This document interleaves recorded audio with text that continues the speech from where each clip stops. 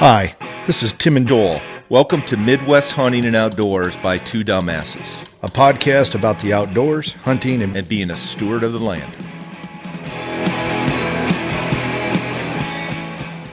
Established in 1934, Pete and Shorty's is located on Main Street, Clarksville, Iowa. Pete and Shorty's is famous for their half-pound burgers, hand-breaded tenderloins, and homemade pizza. The beer is always cold, and the Bloody Marys are the best in town. Stop in and tell Mike and Amy that the Two Dumbasses sent you. Iowa Missouri Hybrids has been a family-owned business since the 1930s. Located in historic Keosauqua, Iowa, Aaron and his team are a one-stop shop for farmers, hunters, and landowners. For your conservation program, CRP, food plots, and all planting needs, give Aaron at IMH a call and tell him the Two Dumbasses sent you.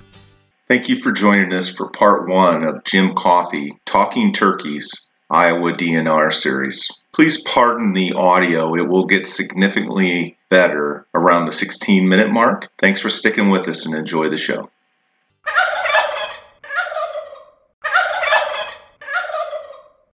Welcome to Midwest Hunting and Outdoors by Two Dumbasses. We have a very special guest today, but before we get to that, I want to talk first about our subscribers. As we've been having a large increase in the number of sponsors that we've gotten, Joel, and pretty happy. So I think we must be doing something right with regards to what our listeners want to hear, and we've been doing a great job, and we've been continuing to leverage the Iowa DNR for their vast resources and knowledge to help us. So we're going to do that again today. Again, back to our subscribers, thank you for taking the time and listen or watching our show. We do this for you. And if this is your first time as a listener or a viewer, well, we'd appreciate if you like what we're doing. Give us a subscribe. You see in the lower right-hand corner of on our YouTube video, you can just you mouse over that and click subscribe. And that really helps us. And you can also follow us on Facebook, Twitter, Parler, Instagram, soon to Rumble. Again, thank you very much. And so then now going on to Joel, hey, let's talk about our sponsors. Yeah, just a quick shout out to our sponsors, because you've already watched those if you're watching on YouTube. But again, just a shout out to Pete and Shorty's in Main Street, Clarksville, Iowa, and IMH Aaron in Keosauqua. If you have any seed, fertilizer, plant questions, which it's early March, people are really gearing up for that, give Aaron a call. He is the man. He is the food plot Scientologist. Yeah. And I think we have another sponsor coming on board, but we'll leave that hanging for right now. And it might be in this episode or it might not, but we'll talk about them down the road. Sounds good. But we are in, like I said, early March. And unlike the last episode where it was 10 degrees and 10 days of 10 degrees or less, it's like record highs today of going to be 72. It's 60 degrees, early March in Iowa. It's like summer. It is summer. Love it. Yeah. But we are in Sheraton, Iowa, and the state park here, and the DNR has a research center here, and I'm happy to introduce and honored to be here with Jim Coffey. And Jim, why don't you tell us a little bit about yourself, who you are, and what you specialize in? Yeah, so I grew up in southern Iowa, actually about 10 miles from where we're at right now, so I've got a great affinity for oak, hickory, deciduous forests and the landscape that this part of the state provides. It's much more unique than other parts of the state of Iowa, and I encourage people to travel the entire state to see how unique we really are down here. Went to school at Iowa State University a long time ago, and got a degree in fish and wildlife, and then went and worked for the state of Idaho for a while. And then I was out in New York doing some wild turkey research with the university out there, and then was lucky enough to come back and get a job literally 10 miles from where I grew up at. So that's pretty unique in our profession. We tend to move where the jobs are at. You never know where you're going to end up at. So I've been around turkeys my whole life. Literally caught my first turkey when I was about 5, some of the reintroductions that were going on in this area, and have always enjoyed the forest wildlife species, which is what my job title is. I'm a forest wildlife biologist. So I deal with turkeys as a turkey program coordinator, but also help out a lot with the deer and deer issues in the state of Iowa. I've done some CWD coordinating for a few years, and wear lots of hats. Love squirrels, absolutely love squirrels, rough grouse, and the feral hog coordinator for the state of Iowa. And recently I put the hat on of the armadillo biologist for the state of Iowa. Oh my gosh. Oh, we're going to have to talk. So just like Tyler, you have one of those asterisks at the end of your title job description that says anything your boss tells you want to do. Absolutely. Other duties as assigned, and then it kind of, not to brag upon myself, but because I've been around for quite a while, I get a lot of the what did it used to be like questions, and why did we do this questions, because we're getting a much younger group of people coming in, and there's a lot of history there. So I kind of am the historian for a little bit of some of what we do and why we've done it over the years. Doesn't mean we'll always do it the same way, but it's kind of a nice ground check to go back and say, how come we started this, or how come this was this way? So I love all things to do with our forest in Iowa. And I'm not a trained forester, but I love working with our forestry staff and learning from them and understanding how and why we manage. Because what we really manage in Iowa is habitats. We talk about managing species. We don't manage the species. We manage the habitats. And I always like to say, and if we build it, they will come. And if we build good habitats, those species that are associated with those habitats will do well. And that's what we try to do on a suite species with lots of different wildlife. Yeah, that makes sense. Excellent. So I'm the master digressor, Jim. So let's get the digressions out of the way right away. So you said a couple things right here that just piqued my interest. Yeah. So feral hogs. Feral hogs, yeah. Do we have feral hogs? So really, no, we don't. Good answer. Yeah, and we had a few hog issues 15 years ago or so when there was a big push with Russian boars and people moving Russian boars around trying to create additional hunting opportunities. What we see in the South now is those people that thought that was a good idea realized how bad of an idea it really was. And luckily in Iowa, we were kind of on the edge that we never got into that too much. Most of the hogs we see now are really domesticated hogs that have escaped, which could become feral. And that's a tough definition for us in the state of Iowa because livestock belongs to somebody. So when we talk about feral wild pigs, we're typically talking about the Russian boars and the things that we see down south that are on a lot of videos that people want to go hunt. But we're also talking about domestic hogs that have escaped, and we work with the Department of Ag on those, on trying to get those situations taken care of. So, but somebody has to be the coordinator. Somebody has to understand what's going on and what's happening, because it is a big issue to our south. Sure. Yeah, Missouri especially. So I got to ask about the armadillos. Let's hold on to the armadillos. Oh, we'll come back. The armadillos will come back in, but let's talk about. That's probably a whole episode. So I'm going to put a little star by the armadillo because we'll talk about that in this episode for sure. But let's get into turkeys. Sure. Let's talk turkey, right? Yeah. So, you know, from an Iowa standpoint, have turkeys always been in the state of Iowa? So yes. So pre-settlement, when we talk pre-statehood in 1846, we had great turkey numbers. But what we know is that as European settlement occurred, there's some great photographs, if you ever get a chance to go to the Mississippi River Museum, to look at those historical photographs of what those river bluffs look like. We decimated our oak hickory timbers. We used all that lumber to build railroads and to pioneer. And in turn, when we destroyed the habitat, we lost the wildlife associated with that. So the last turkey was actually seen in Lucas County, where we're at now, in about 1910. Last documented wild turkey. And then we went through the 60s without having wild turkeys. My grandfather never saw a wild turkey until the 60s. And then there was a nice effort by back then the Iowa Conservation Commission and a lot of other states at that time, because turkey populations had been decimated across the nation. Just really some small holdings in the south, southeast where turkeys were abundant, and not even abundant at historical levels. And so there was a push to try to bring them back, and the Iowa Conservation Commission was part of that. But we didn't know much about turkeys. There weren't any turkey biologists at that time. We just kind of, well, this might work, that might work. And of course, people thought about reintroducing domestic birds, and we quickly learned that didn't work, and it just wasn't going to be a way to do it. But we also, at that time, weren't sure, but there were different subspecies. And our closest subspecies was our neighbors to Nebraska that have a different subspecies, the Merriam's, which grows up in shortgrass prairies. and it's associated with those habitats. Well, they were willing to give us some. So they gave us some, and we stuck them into Yellow River State Forest, the most dense, best timber habitat we had in the state. So that would be like taking you out of Albee, Iowa, and saying, let's go to New York. We'll just drop you in the middle of New York and see how you do. So I'm sure that these grassland, dry species turkeys that were dumped in the middle of the Yellow River State Forest go, this isn't Kansas anymore, And they didn't do well, is my point. And after several of those attempts that failed, we got some eastern subspecies, which is what we have now and had historically, from Missouri. They were reintroduced into Yellow River and Shimmick State Forest, and they did really well. And they did so well that we thought, wow, our original goal was we just want to have some turkeys back on the landscape for people to be able to see and know that they're part of the Iowa heritage. And they were doing well. And so we started saying, well, let's trap and move some of our own birds. And we started moving them across the state. And then there was talk about maybe we could even have a season someday, a very limited season.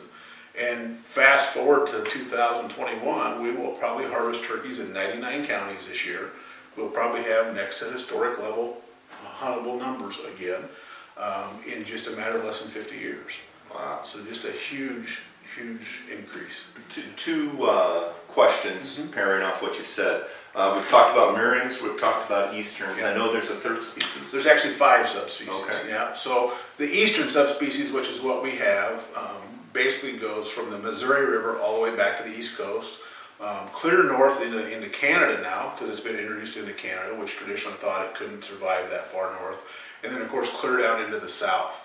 When you get clear down in the south, there's another subspecies called the Osceola or Osceola turkey, which is only found in Florida, really the southern 2/3 of Florida. And then as you get past Missouri, and we're kind of on the edge there with the Missouri River, we just use that as a hard line. You get into the Merriams, which is a much drier species of bird. And then you get down into the south in Texas with the Rio Grande. And then you can get down into Arizona where we have the Goulds, which is really the last subspecies. Yeah. But these turkeys have been moved all over the country now, and there's actually some eastern turkeys out in Idaho and Washington where the elevations are right and conditions are favorable, which would not have traditionally been there years ago. I gotta tell you, I forgot my wife's cousin has, they just introduced some birds up by where he lives, up in, it's right near the Canadian border. And they are prolific. Yeah. Unbelievable. They're seeing some of the same booms that we saw probably back in the 70s. And these are birds that are being introduced into places they hadn't been. They're usually in good agricultural areas again. They're adjusting well. It's kind of a balance between the sociology of the people in the area, sure. and people protect them for a while because it's new and it's neat to have them on the landscape. And then they're going to be calling their local DNR going, I got too many, and what do we need to do with these? So, but turkeys, and it'll come up with Iowa too. They do have a limiting factor with snow, and typically there were studies back in the 70s by Dr. Porter, who was my major professor in Minnesota, is how far north would turkeys be in Minnesota. And what we started to find out is they do well in agricultural areas, but really snow depth starts to become their main factor.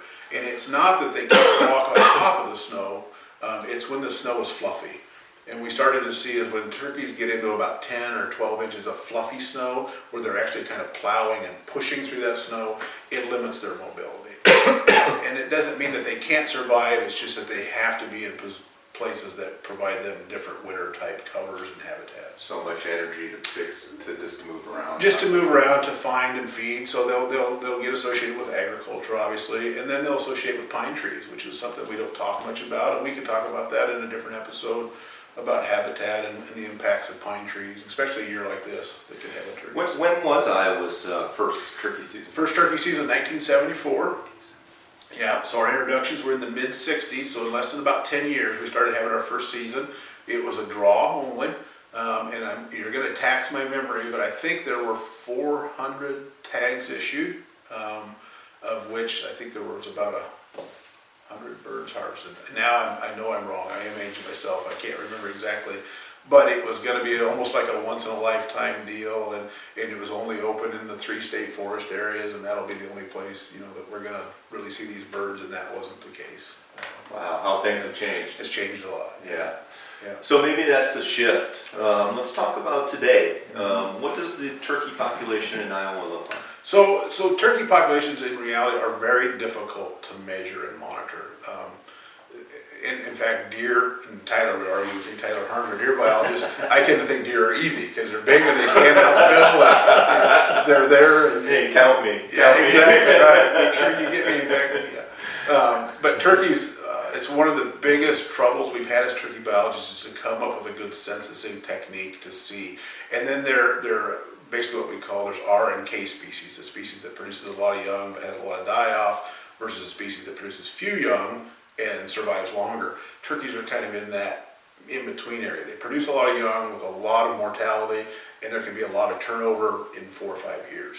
So it's hard to get a real good handle on the population. I'm giving you a biological answer. I get it. But in reality is we've got good turkey numbers, but they can fluctuate a lot in just a short amount of time. And so that's why habitat is critical to turkeys, is to kind of smooth out those ebbs and flows. Sure. Because we want to have good production all the time. And some years we'll have really good production.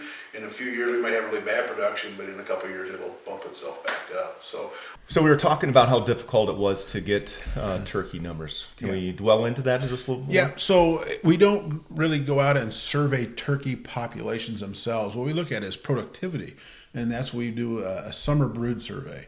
And we're looking at the number of hens that we predict were successful nesters, and then the number of offspring or poults that survive that nesting season.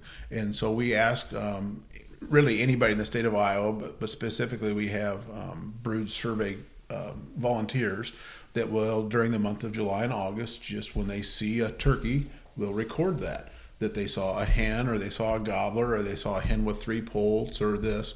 And then that gets reported back to us, and we break that down then regionally to look at the 9 agricultural regions of the state of what productivity looks like around the state, to give us a general gauge by region, and then we'll accumulate that together and say this is a general overall what happened in the state last year. It doesn't tell us that we've got this many turkeys. It says that productivity was higher or lower than previous years, and say we would expect this to be happening with the population. So as part of that survey, if you will, do people leverage trail cameras for that as well, or is that? We haven't incorporated that, and we asked that if you get a picture on a trail camera, you can obviously report that.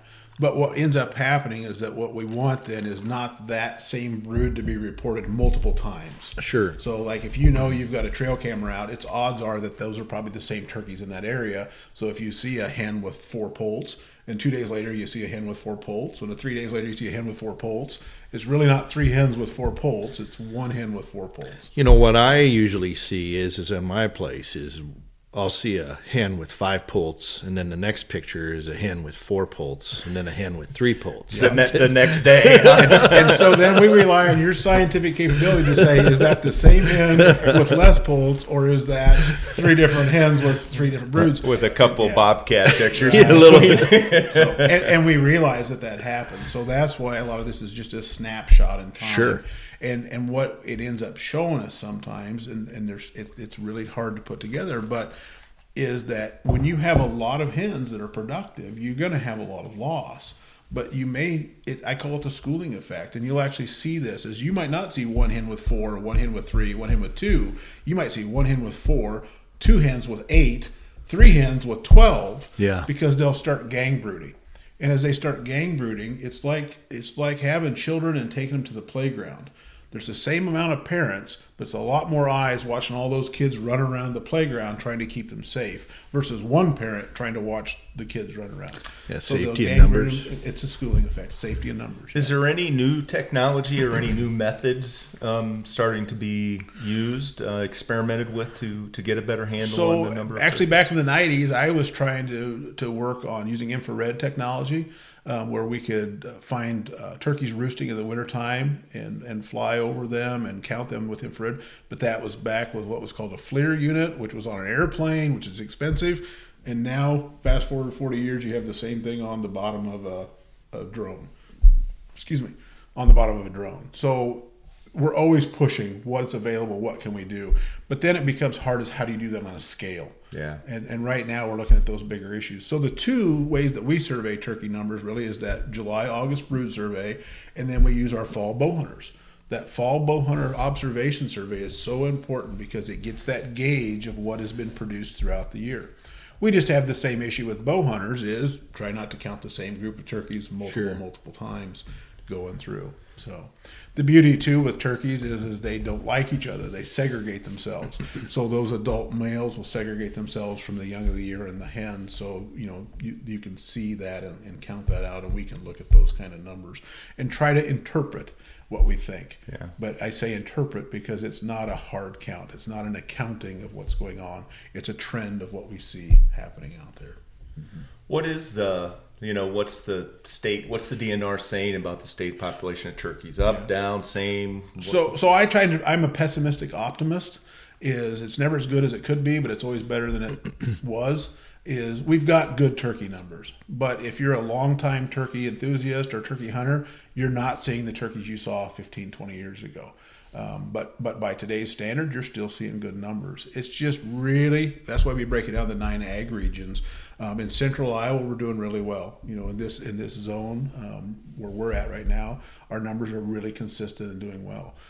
Southeast Iowa has been going down for 10, 15 years. Southwest Iowa has been going down. And those are issues we're trying to figure out, why is that trend happening? But it's not just happening in Iowa. It's happening in Northeast Missouri. It's happening in Illinois. In fact, it's happening in Arkansas and Tennessee and every place else. Yeah, right? I've been doing a lot of reading and. Yep. And so it's got a lot of head scratching going on with all the turkey biologists because we've all got good numbers, but they're not what they used to be, and it's been this gradual down. So is that a change in habitat? Is that a change in landscape usage? What's happening, or is it just the fact that turkey numbers just exploded through the 80s and 90s, and now they're actually kind of metering themselves out to something that's a little more realistic on the landscape? What's your theory? In Iowa, I've got a couple of theories. Is we heavily manipulate our landscape. We're the most manipulated landscape really in the world, and agricultural programs change that, and land ownership changes that. Just like you guys, I'm sure you bought your land and you want to change it. You want to do something with it to make it this or that. But a lot of that land's on a pretty small scale, maybe 40, 120, 300 acres. And you're talking about species that use 320 to 640 acres. So we don't ever really control enough of that land to be able to just say, okay, these turkeys are reacting to what I've done. They're reacting to the land around me. My personal theory is other than ag programs and how we've shifted and manipulated the usage of the land, is we don't manage our timber well in Iowa. We don't have an ethic of managing our timber well. We've used our timber for different reasons than other places do. And we actually are seeing the byproduct of I don't want to say not harvesting, but some of the bad things that we saw in the 70s, some of the Smokey the Bear campaigns and some of those things about cutting a tree is bad and we can't do this and we can't do that. We're paying that price today. Most of our timber, and I'm sure you talk with Jeremy Cochran, most of our timber is well overstocked. There's too much timber on the landscape for what it should be producing and how quickly we could get it producing acorns and providing layers of habitat into it. But most of us grew up with that timber's good. You see timber, it's green, that's good. A tree's a tree. Tree's a tree, and we didn't manage it. Yeah. So I put it, and this is me and my naivety, but I put it in terms of we're really good with agriculture in Iowa. We understand corn, we understand beans, we understand cows. And I used to put it this way is that, and my numbers are probably off because I haven't farmed for a long time, but let's just say we plant 30,000 kernels of corn an acre, to raise 200 bushels of corn. Well, if I do the simple math, why don't I just plant 60,000 kernels of corn and get 400 bushels? And the first response you'd get out of farmer is, that doesn't work. You can't do that. Well, we can't do that with trees either. We can't overstock our trees and expect them to produce and to do the things that they need to be doing. That's a good analogy. Makes sense. Yeah. So we just really have to look at if we want to manipulate our landscape. And there's nothing wrong with not doing anything. No management is management. It's just, are you trying to get to a point to do things? And I think with turkeys, we've probably allowed our timber to mature differently. It's overstocked. It's probably not producing acorns. We've probably got too many deer on our landscape in a lot of places. So that's impacting other things that are going on, again, on that landscape level, because we manage habitats. We really don't manage the species. The species is the byproduct of what we're doing with the habitats. And if we're managing our habitats well, the species will react to that. So, I mean, that makes sense to me. You guys look confused. No. We're thinking those are gears. Those are gears.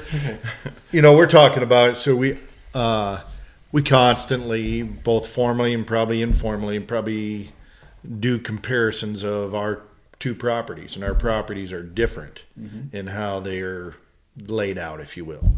And so that's what I was thinking about is I probably have a lot more whitetail on my property, but he has like trophy turkeys. His wife shot like a 29 pounder last year, and the year before is like a 28 pounder. Wow. I mean, so it's not a one-time thing. But you go to my place, the turkeys, I probably have 2-year-olds. I mean, they're not monstrous turkeys. I have a few, but not like the numbers he has. And that's one thing to really keep in mind with all of our wildlife. It's not evenly distributed across the landscape. Things are different in different places, and it might be just for whatever reason where you're at and the composition of the tree species, or just the more south-facing slope, so it warms up a little bit quicker, and the birds maybe get to nest a week earlier than some places. Something that maybe we don't even know what it is yet doesn't mean that it has to be the same at your place as at his. It's taking that step back and observing, saying, what are the things that I can manipulate that will allow me to get to where I want to, and I hate to say the word quicker, but in a timely manner. Sure. Because with timber, nothing's quick. No. You know, it takes time, and it takes planning, and it takes effort to put those things on the landscape. And sometimes we get caught up and we want that instantaneous fix. And that's tough to do. But there's things that we can do. Yeah. Annually. We'll have to do an episode on that coming up. So, 2021, turkey season's right around the corner. No real changes that I'm aware of from last year or kind of previous years. No regulation changes for this year. But COVID's still in the picture. And COVID had a huge impact on turkeys last year, not just in Iowa, but across the nation. It was probably the first big, wow, COVID impacted how we live as people. And what we quickly found out was that it was a great way to socially distance ourselves. A lot of people had, I won't say free time, because a lot of people were still working, but they could work differently than they had in the past. And so people got outside, and we saw about a 25% increase in the number of people out last spring and in our harvest last year. 20%. 25. Wow. Depends on what part of the state you look at and how. Do you envision any changes, and if so, what would those changes So you're be? back to my pessimistic optimism. I know. I'm really hoping that people take that deep breath and say, wow, I enjoyed last year. I'm going to get out this year, because life is slowly transitioning back to what it used to be. But I think we really saw people get out and enjoy nature for the first time. We kind of slowed ourselves down, not intentionally. We had to do it. So now they're like, I enjoyed turkey hunting. I'm going to go back out and do that again, or mushroom hunt or whatever it is, and spend some time with my family. And really hoping we see people carry that through this. Like, I control my time, and I want to spend my time outdoors. Yeah. So I'm envisioning that there are going to be more people out there, but the pessimistic side of me is we did not have great turkey production 2 years ago, and it tends to be our 2-year-old gobblers are the ones that really are kind of carry the mail. They like to gobble a lot, and they're active, they move around. So we might see a few less turkeys on the landscape of that 2-year-old category. But what we know about turkey hunters is most turkey hunters think they want to kill a turkey, but what they really want to hear is, what they really want to have happen is hear a turkey gobble and have a reasonable chance of getting that turkey close enough. Yeah, I always tell people, it's my favorite season to go, because even if I don't get a turkey, which is about 50-50, I've never counted it up, but it's not every year. No. But just being able to get out, things are greening up. You see things, you hear things. It's just amazing. Turkey hunting is a great observational pastime because the mornings the turkeys aren't gobbling. You know they're still there. They're just not gobbling that morning. But you're seeing the first warbler of the spring come through. You're seeing a pileated woodpecker pecking on a tree. You've got that squirrel running up and down, and all of us know that when a squirrel comes down the tree behind you or a bird lands on the bill of your cap and those things, and you go back, and I always tell this story about my oldest daughter, the first time I took her turkey hunting. And it's one of those things that will stick with you your entire life. Is I got her up, and of course she was young, and it's hard to get a young kid up at that time of the day. And we go out, and I'm sitting there, and I tell her, I said, now we're going to face east. And I said, you watch when that sun comes up. And I said, and then you count. In 8 minutes, you're going to feel that sun rays hit you. And so the sun comes up, and then 8 minutes goes by, and you feel those first rays warming you up. And she's sitting there, and she leans over, she goes, Dad, she goes, this is amazing. And I said, Allison, it happens every day. And it's just that realization that she was enjoying something that no one else was at that time of the day. But it's such an amazing thing, and it happens every day. And she is in the moment. Yeah, let's just go out there and enjoy it. And turkeys are our excuse to get out there and enjoy that sunshine come up. And we love to hear those hoot owls, the transition from the nighttime animals to the daytime animals, and watching the deer come by, and that walks a lot closer than during deer season. That's exactly right. I mean, what you just described, it's exactly how it transpires too. Yeah, or what's worse is you got deers and turkey coming in. You're like, gosh, I hope those deer don't mess up my turkey. Too many eyes. Deer have noses, and that's what makes it fun. Yeah. We'll talk, if we talk a little bit about turkey hunting, is I call it the dance. It literally is a dance. Is we're messing with the biology of a turkey. And the biology of a turkey is the male stays put, he gobbles, he struts, and he brings the females to him. But we as hunters are sitting in a spot trying to get a male to come to us that's imitating the female. And thousands of years of biology tells him, no, stand here and she comes to me. And now it becomes a battle of willpower of who gives up first and who doesn't. And that's the dance. And we've all had that, where a gobbler will come in and then he'll turn and he'll go away because he says, no, you're supposed to come to me. And we're like, no, you just need to come a little closer to me. Yeah, that's right. Yeah, maybe that's a good segue into the social aspects of turkeys. We talked about toms, and there's obviously hens, and we talked about pullets, right? And what within that structure, what does a typical turkey social environment look like? So again, there's throughout. I talk turkeys all day, so it's like a 6-hour podcast, right? But what we realize is that turkeys want to be social birds. They're social animals because they're safety in numbers.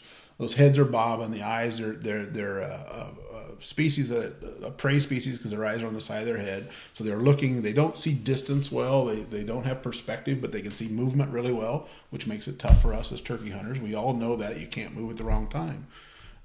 But those hens want to go to that male and be bred and then go off. But then they become very antisocial. When they go to a nest, they're by themselves. And they want to be isolated. And they want to raise that poult. And they don't want to move off that nest because they've got the predators and all those things. Everything loves an egg.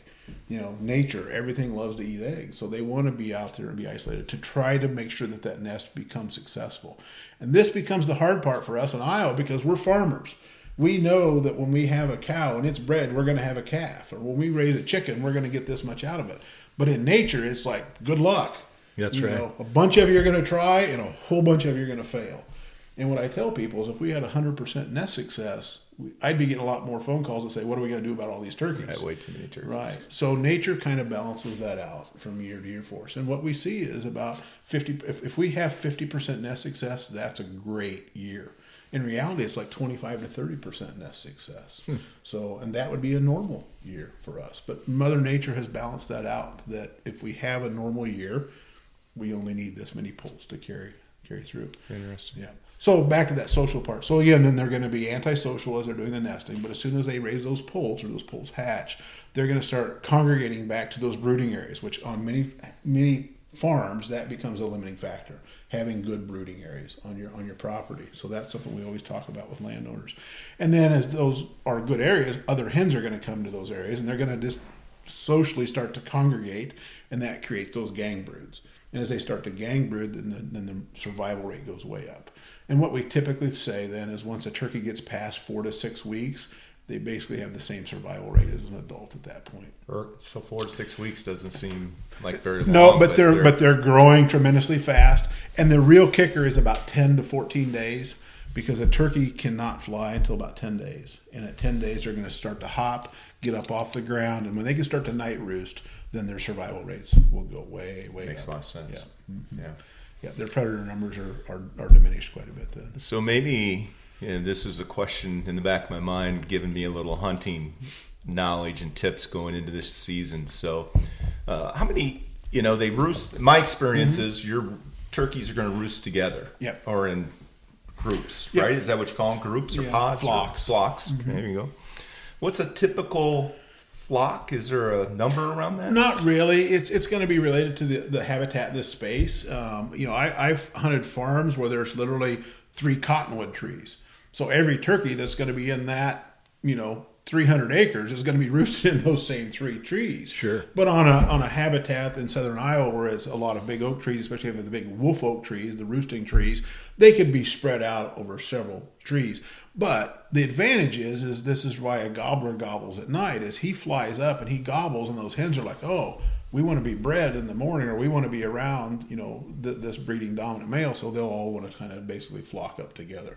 And that could be several trees, but it'll be in the same drainage or the same hillside or something. Then he's going to gobble in the morning to let everybody know it's time to start our day. And when he flies down, we've all been there. It's like, oh, I'm going to get this turkey. He's right there. And then we watch 5, 6, 7, 8 hens fly right down to him. Disappear. Only if it were that easy. Yeah. Right. And then we take a nap because there's nothing to do for the next 2 hours. Yeah. So they're a unique social bird, but it's in the springtime. It's all based upon that breeding, and it's I put it very similarly to like the rut, the fall rut. Is there's a limited window when that can happen, and that buck has got to be prepared. He's got to establish his dominance. He's got to be ready so that the does are there, and it can all happen because he's got such a short window to make it happen. Tim, questions? No, I've been asking them. This has been great. Yeah, so I think I've got one question. I know you have one. Well, the armadillo. You got to get to we the go- armadillo question. So I got squashed on that before, but do we have armadillos? So we do have armadillos in Iowa. The key thing there is that we have no idea of how many armadillos there are, and we're not quite sure to the extent of where they're at. So a few years ago, many years ago, we would get an occasional armadillo report. And we would always put it in the category of that it came up from the south on a produce truck or something like that. But then we just started getting a little more frequent and a little more odd and things like that. So we were at a meeting one time and we were talking just jokingly about armadillos and we should be documenting this, to say, because if you look at armadillo data, armadillo research, they've been progressing out of Mexico for the last 100 years and moving north. And there's some papers that talk about mid Iowa, lower Minnesota might be their traditional or be their new range latitudinally. So we were talking about documenting this, and I finally said, I'm the southernmost biologist in the state. I'll probably be the one that encounters them first. I'll just designate myself the state armadillo biologist. Sure. And then from there it's grown because now I get all the reports and I keep a database. And last year I think we had about 30 reports, of which I think 20 some were live. Trail cam pictures, things like that. And then, of course, the road kills and the things like that come in. So we just try to document how that's occurred. Now, are they bad for the habitat here? So they're grubbers. They eat a lot of insects. They do a lot of digging. And down south, they get a lot of bad reputation for destroying nests. Not because they're going after the nest, but because they're just constantly grubbing and looking for things. So they can get into some ground nesting bird issues. The numbers that we have, no, they're not going to be. It's just right now kind of more of a novelty to see. And then how will they adapt to our landscape? So if I'm a hunter and I see an armadillo, what am I able or can I do? You can take a picture of it and send it to me and say, wow, I saw an armadillo in southern Iowa. There's really not, they're not going to attack you. They're not, nothing like that. And it's nothing to be really worried about. per se, from a management standpoint. It's just right now a kind of a unique thing. More importantly, what I'm hoping to do is just document it, because then this adds to our knowledge about the species, about how are they moving north, and can we correlate that with some other thing? Is that a habitat change thing? Is that a climate change issue? Or is it the fact that the guy that wrote the paper 75, 80 years ago was right, that here will be the northern range of armadillos? We've watched them moving through Mexico, moving through Texas, up through Arkansas. And so we've just been documenting that. Now I know someone's going to ask, can I shoot it? Good question. I've never had anybody ask me that question, and we don't have an armadillo season. So right now I would say they're probably protected as a non-game species. Mm-hmm. But since it's not listed as a species in Iowa, it might not have any status. So I guess I wouldn't encourage anyone to shoot one. There's no reason to shoot one. Yep. But it'd be something I'd have to check into. I'm just thinking there'd be somebody that's like, gosh, I want to have it mounted, Yeah. I can see somebody wanting to do that. Usually those are the ones that get picked up on the side of the road. Yep. The unique thing about armadillos is their escape mechanism is to jump. So they jump, and they jump about 3 to 4 feet before they curl into a ball. And if you look at where the bumper of an F-Ford 250 is, it's about 3 feet off the ground. So most of them they'll jump up into the undercarriage of a vehicle and get killed that way. So a lot of what we see are road kills along the interstate. There's one topic, turkey related, that's come up on several episodes in the past, and it's this inverse correlation between turkeys and pheasants. Mm-hmm. Have you heard of such a thing? And the theory is, hey, turkeys will kill baby pheasants or kill pheasants. Yeah. And is that true? And that's in Iowa. First time I've heard it in Iowa. Yeah, I'm joking, because in Iowa, turkeys kill pheasants. In Pennsylvania, turkeys kill grouse. In the West, turkeys kill quail. In the South, turkeys kill quail. And it just becomes the local lore. Yeah. Of wherever you have, whatever part of the country you're in, and where you have turkeys and where you used to have some other species, they must compete. They're killers. And the reality is no, it's not. Is what I try to tell people is that is back to our habitat issue. Where we have turkeys today that we didn't used to have turkeys is because the habitat has changed. And if you don't have pheasants or you don't have quail there, take a step back. That quail habitat is probably not quail habitat anymore. That plum thicket has grown up into elms and hickories and oaks. It's 40 years older. Now, if you want quail back, we can give you some great tips on how to hinge cut and do some things. And you'll probably have both species there to some extent. But it's not the adage where the turkey's finding and eating the baby quail, or he's stomping on the nests and breaking the eggs to compete for that. It's a habitat issue. Okay. Yeah. That makes sense. And I want you to get that out. Pretty consistent message we're getting from 3 different people. So. And make that out there as much as you can, because I'll get that phone call today, I'm sure. Yeah. Tim, I've got one more final question, but anything we haven't covered that you'd want to I'm good. cover?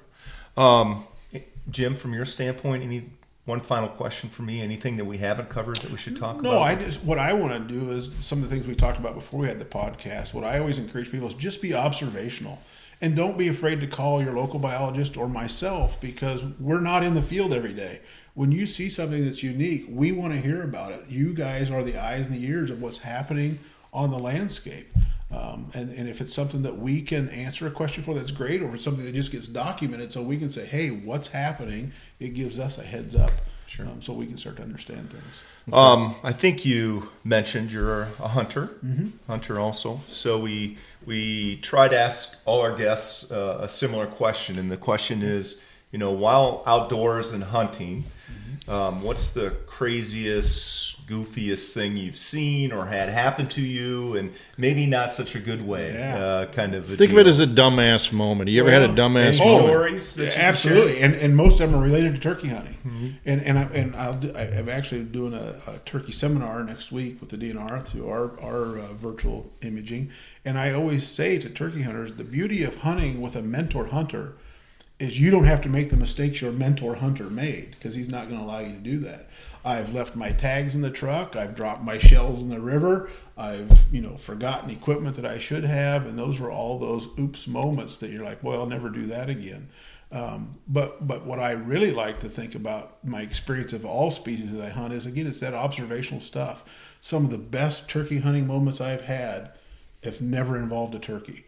It's having that bird land on the bill of your cap, or seeing things happen that you wouldn't see because you're out there turkey hunting. That's your excuse to be there, but there's nothing else going on, so you just watch nature and you see what's happening. I've seen turkeys fall off logs. I've seen coons fall out of trees. Things that probably happen every day. If there was a YouTube channel for dumb things that happen with wildlife, it'd be fun to watch it. But just watching those funny, goofy things that's happen. great. Yeah, it's funny. Well, thank you for being on the podcast and a great wealth of, information, especially around turkeys. And man, I'm getting the itch now. Just listen to this, right? It's right around the corner. But Tim, with that, Be safe, have fun, and get outdoors. That was part 1, Talking Turkeys with Jim Coffey, Iowa DNR series. Please stay with us and follow us for part 2 coming up soon. Thanks for listening or watching our show. We have some exciting topics and guests coming up. We ask that you subscribe to our channel on YouTube and follow us on Twitter, Instagram, and Facebook. We look forward to hearing your suggestions for topics, Questions and comments. This is Two Dumbasses signing off. Until next time, Be safe, have fun, and get outdoors.